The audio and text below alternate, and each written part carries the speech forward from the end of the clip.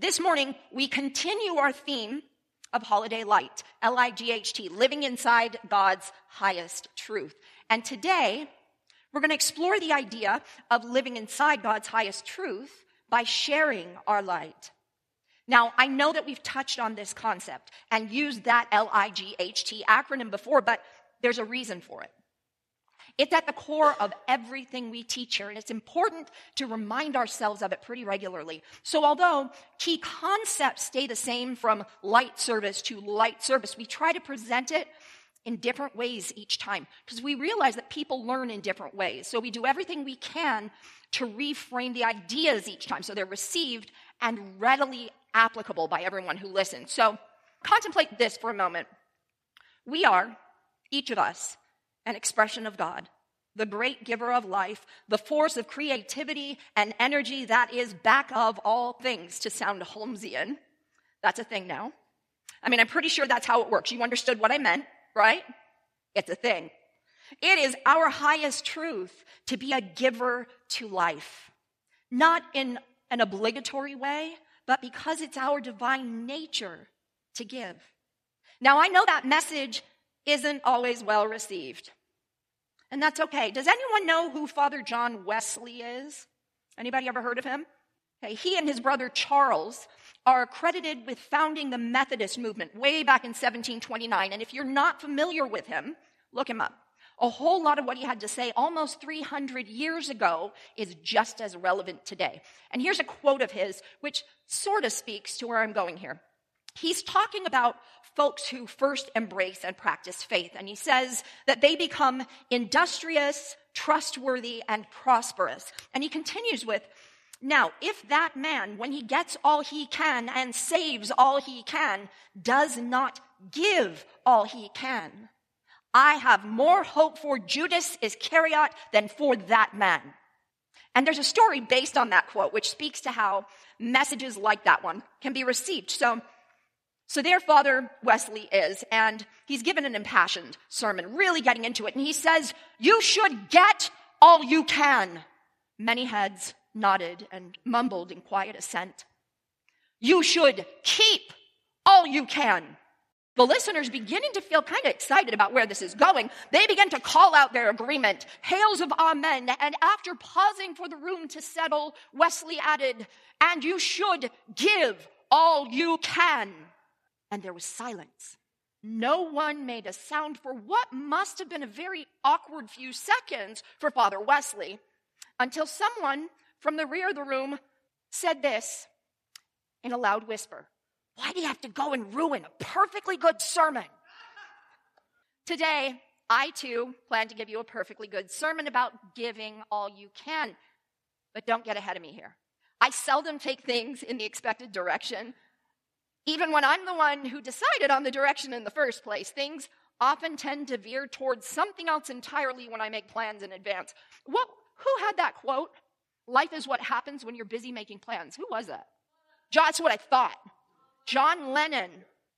So Ernest Holmes said at page 440 of The Science of Mind, when our thoughts rest entirely upon ourselves, we become abnormal and unhappy. But when we give ourselves with enthusiasm to any legitimate purpose, losing ourselves in the thing which we are doing, we become normal and happy. Let those who are sad, depressed, or unhappy find some altruistic purpose into which they can pour their whole being, and they will find a new inflow of life which they've never dreamed. Also, as U.S. Open tennis legend and civil rights activist Arthur Ashe once said, from what we get, we make a living. What we give, however, makes a life. Why?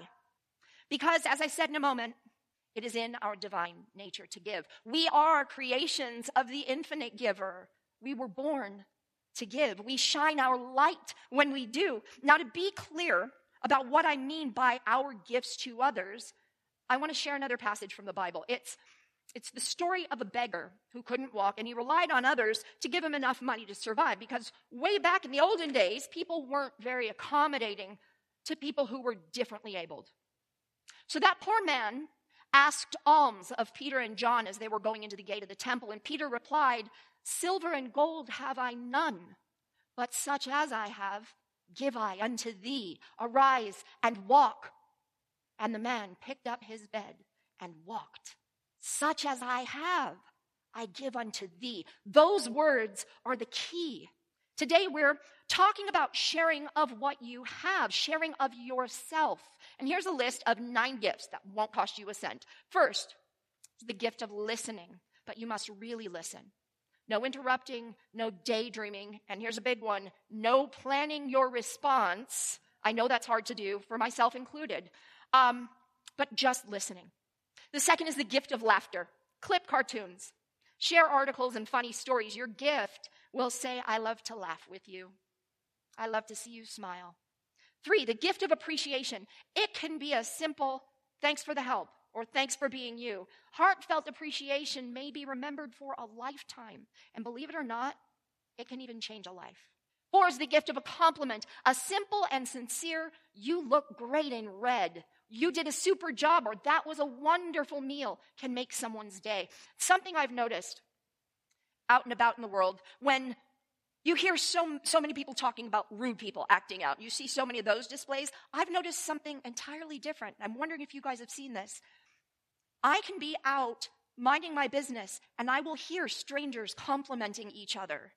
People are going out of their way to voice appreciation for somebody they've never met. So I think that while the volatile folks who are looking for conflict may be showing that more, I think the rest of us are shining a little brighter these days. So let's not lose sight of that.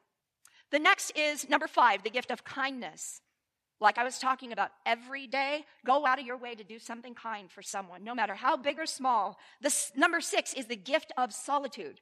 This doesn't sound like a gift, but there are times when we want nothing better than to be left alone. Be sensitive to those times and give the gift of solitude to others. Can we talk about it is not always a question that wants to be answered. Am I right, therapists? 7 is the gift of a cheerful disposition. The easiest way to feel good is to extend a kind word to someone. Really, it's not hard to say, have a nice day, and mean it. 8 is the gift of affection. As one anonymous poet wrote, no moving parts, no batteries, no monthly payments, and no fees. Inflation-proof, non-taxable. In fact, it's quite relaxable. It can't be stolen. It won't pollute. One size fits all. Do not dilute. It uses little energy but yields results enormously, relieves your tension and your stress, invigorates your happiness, combats depressions, makes you beam, and elevates your self-esteem. Your circulation, it corrects without unpleasant side effects. It is, I think, the perfect drug I prescribe, my friend, the hug. Author and family therapist Virginia Satir once said, we need 4 hugs a day for survival. We need 8 hugs a day for maintenance. We need 12 hugs a day for growth. And I'd like to add the thought that we need as many more hugs as possible per day if we want to thrive. Right? Now, I know that hugs and touching aren't always seen as safe during this time of the global cootie contagion. But whenever it does feel safe, and whenever it's a good moment, be generous with appropriate hugs and pats on the back and cuddles and handholds. Let these small actions demonstrate the love you have for your family and friends. But a side note on this thought, which probably goes without saying, but I'd be remiss if I didn't touch upon it. Consent is really important when it comes to these things. So make sure you huggers and huggies kind of touch base first and make sure everyone's on board. But moving on, there's the last. Number 9 is the gift of your presence. Sometimes it is simply the gift of our presence, especially when we are in the place of knowing that we are reflecting the presence. There is a Sufi teaching which says, past the seeker as he prayed came the crippled and the beggar and the beaten, and seeing them he cried, great God, how is it that a loving creator can see such things and yet do nothing about them? God said, I did do something. I made you. We are here to help others, who are here to help others, who are here to help others. We are in an infinite circle of giving and in return, receiving. The universe operates through dynamic exchange. Giving and receiving are different aspects of the flow of energy in the universe. And in our willingness to give that which we seek, we keep the abundance of the universe circulating in our lives, right? So Holmes in The Science of Mind on page 440 wrote, when the law of circulation is retarded, that means slowed down, stagnation results. It is only as we allow the divine current to flow through us, on and out, that we really express life. The law of giving and receiving is definite. Emerson tells us to beware of holding too much good in our hands. As I told someone recently, you can't be open to receive if your hands are full, right? In the Buddhist Pali Suttas, it is repeatedly said that talk on giving, or dana kata, was invariably the first topic to be discussed by the Buddha in his graduated exposition of the Dhamma. Whenever the Buddha spoke to an audience of people who had not yet come to regard him as their teacher, he would start by emphasizing the power and value of giving. And only after his audience had come to appreciate this virtue would he introduce other aspects of his teaching. And as with giving, he did the same. Once they understood those, he would move on to still more. In the Bible, Paul reminds us that we are at our best when we feel the freedom of giving from a deep sense of abundance. At 2 Corinthians chapter 9, verses 6 through 8, he writes, but remember this, he who sows sparingly shall reap also sparingly. And he who sows generously shall reap also generously. So let every man give according to what he has decided in his mind, not grudgingly or of necessity, for God loves a cheerful giver. And God is able to provide you with every blessing in abundance, so that you may always have enough of everything and may provide in abundance for every good work. So with this in mind, I'd like to pose to you this model of the three types of givers. And it's based on this verse. So first there's the sparing giver. They give only after much hesitation, and then just the leftovers, the worst of what they have. Their underlying belief is that there's not enough. There's the cheerful giver. They give what they themselves would use. They share what they have with less deliberation and with more open-handedness. The underlying belief is that there will be more. They believe in a friendly universe. And there's the godly giver. This is the highest kind of givers. They offer the very best of what they have. They share spontaneously and in the moment without needing to deliberate at all. Giving has become natural to their conduct. Their underlying belief is that life is abundant. The universe provides in rich abundance. I'd like to share a story with you. This is a true story given to us from Dr. Roger A. Reed, and he writes, traditionally, Christmas is a time for children. It's about counting down days until Santa arrives and waking up Christmas morning and finding a huge pile of gifts underneath the tree. But for a lot of families living in the small town of Yuma, Arizona in the 1950s and 60s, the approach of Christmas brought additional stress and frustration because the parents couldn't afford to buy their children gifts. Many of them couldn't even afford to put up a tree unless they waited till the last minute, usually a day or two before Christmas, when some of the merchants discounted the price of the scraggly leftover trees to $1 or $2. It certainly wasn't the way those poor families wanted it. They just didn't have the money. Yuma wasn't known for its collection of high net worth individuals or upscale residential areas. In fact, it was about as far as you could get from the serene and privileged life often depicted on the canvas of a Norman Rockwell painting. There were no storybook houses sitting on deep, manicured lawns, no estates with gated entrances and long driveways sheltered by leafy canopies of 100-year-old oak trees. No, in the 50s and 60s, Yuma was a blue-collar town where people worked 6 and often 7 days a week just to pay the rent and utility bill and to put food on the table. So for a lot of folks in Yuma, the arrival of Christmas didn't bring the good-natured attitude and sense of joy that's usually associated with the season. Instead, they reluctantly accepted the holiday as a stressful, worrisome time, a time when their children's expectations for electric trains, bicycles, and Barbie dolls had to be balanced. With a limited income and a tight budget, about the best they could do was to pick up an inexpensive dollar toy and hope it wouldn't leave their kids disappointed. But in the small, windswept desert town of Yuma, there were those who tried to help and make a difference. And one of those people was a man named Mr. Ardell. Mr. Ardell owned a small neighborhood grocery store located just a few blocks from the old downtown area. Surrounding that little store were blocks and blocks of run-down houses that hadn't seen a coat of paint in 20 years. Many of these old homes were built at the turn of the century with rooms that were stark and drafty and the walls covered with peeling wallpaper. They were depressing places to live, but rental prices in this neighborhood were the cheapest in town, and so most of the houses were occupied by families that couldn't afford anything better. Mr. Ardell had a son, an 8-year-old named Ardell Jr., and Mr. Ardell often took his son with him on Saturday mornings to open up the store and start another business day. Ardell Jr. always enjoyed spending time in the store, and during the week after school, it wasn't unusual for the boy to walk the 4 blocks to the store to visit with his father and take care of what he called his after-school job. In reality, it wasn't a job at all, as Ardell Jr. usually spent most of the time enjoying a soda and reading all the new comic books. But for an 8-year-old, it was a great diversion. And Ardell Jr. spent as much time at the store as he could. It was there, during those few hours after school and on Saturday mornings, that Mr. Ardell's son learned about how other people lived and struggled. He listened to their stories about an earlier time when they were much younger and how they had imagined that they'd become successful and prosperous, only to find that life had something else in mind.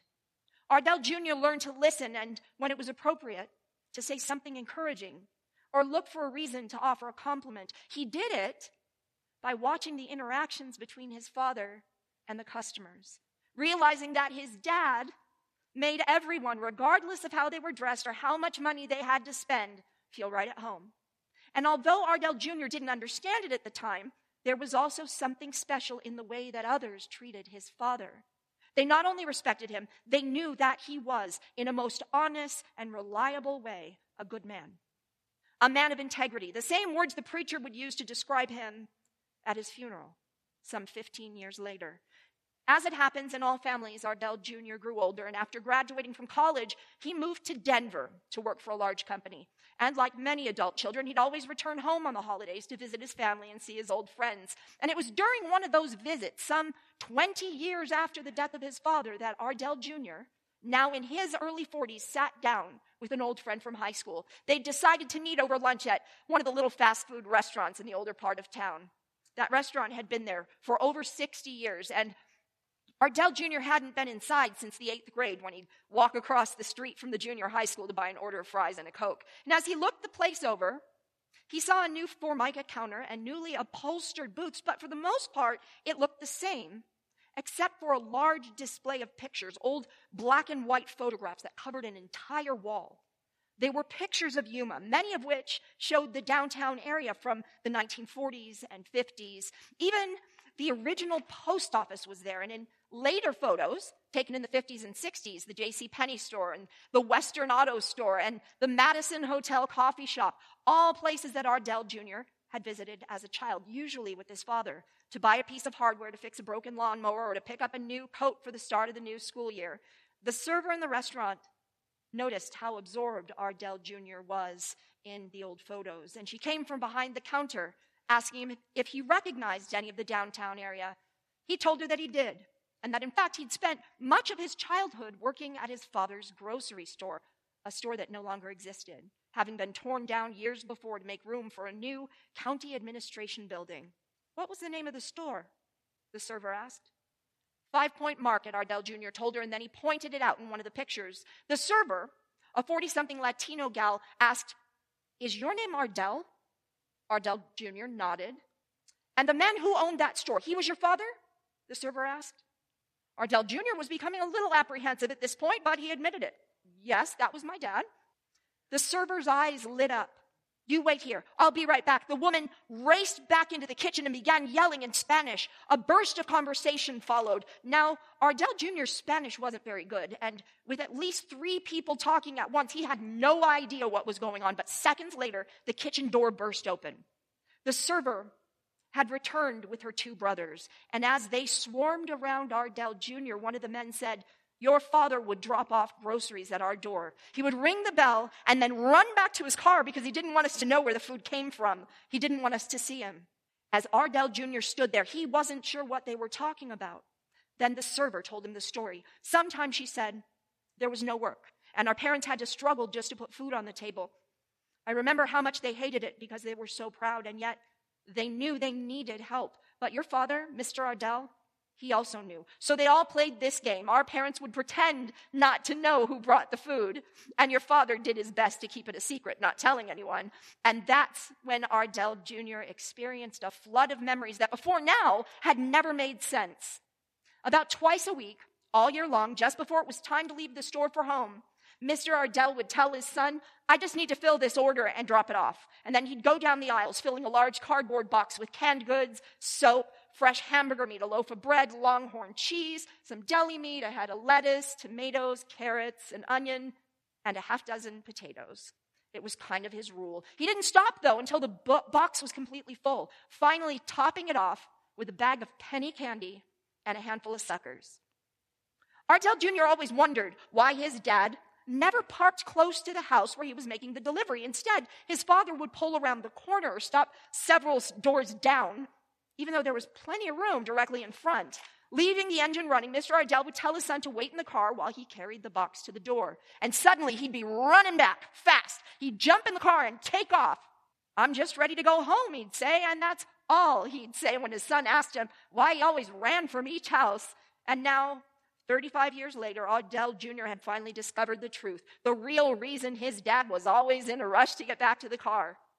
We were chasing him, the server said. My brothers and I would hear him knocking on the screen, but when we'd open the door, there was only a box of food. The first few times, we didn't see anyone.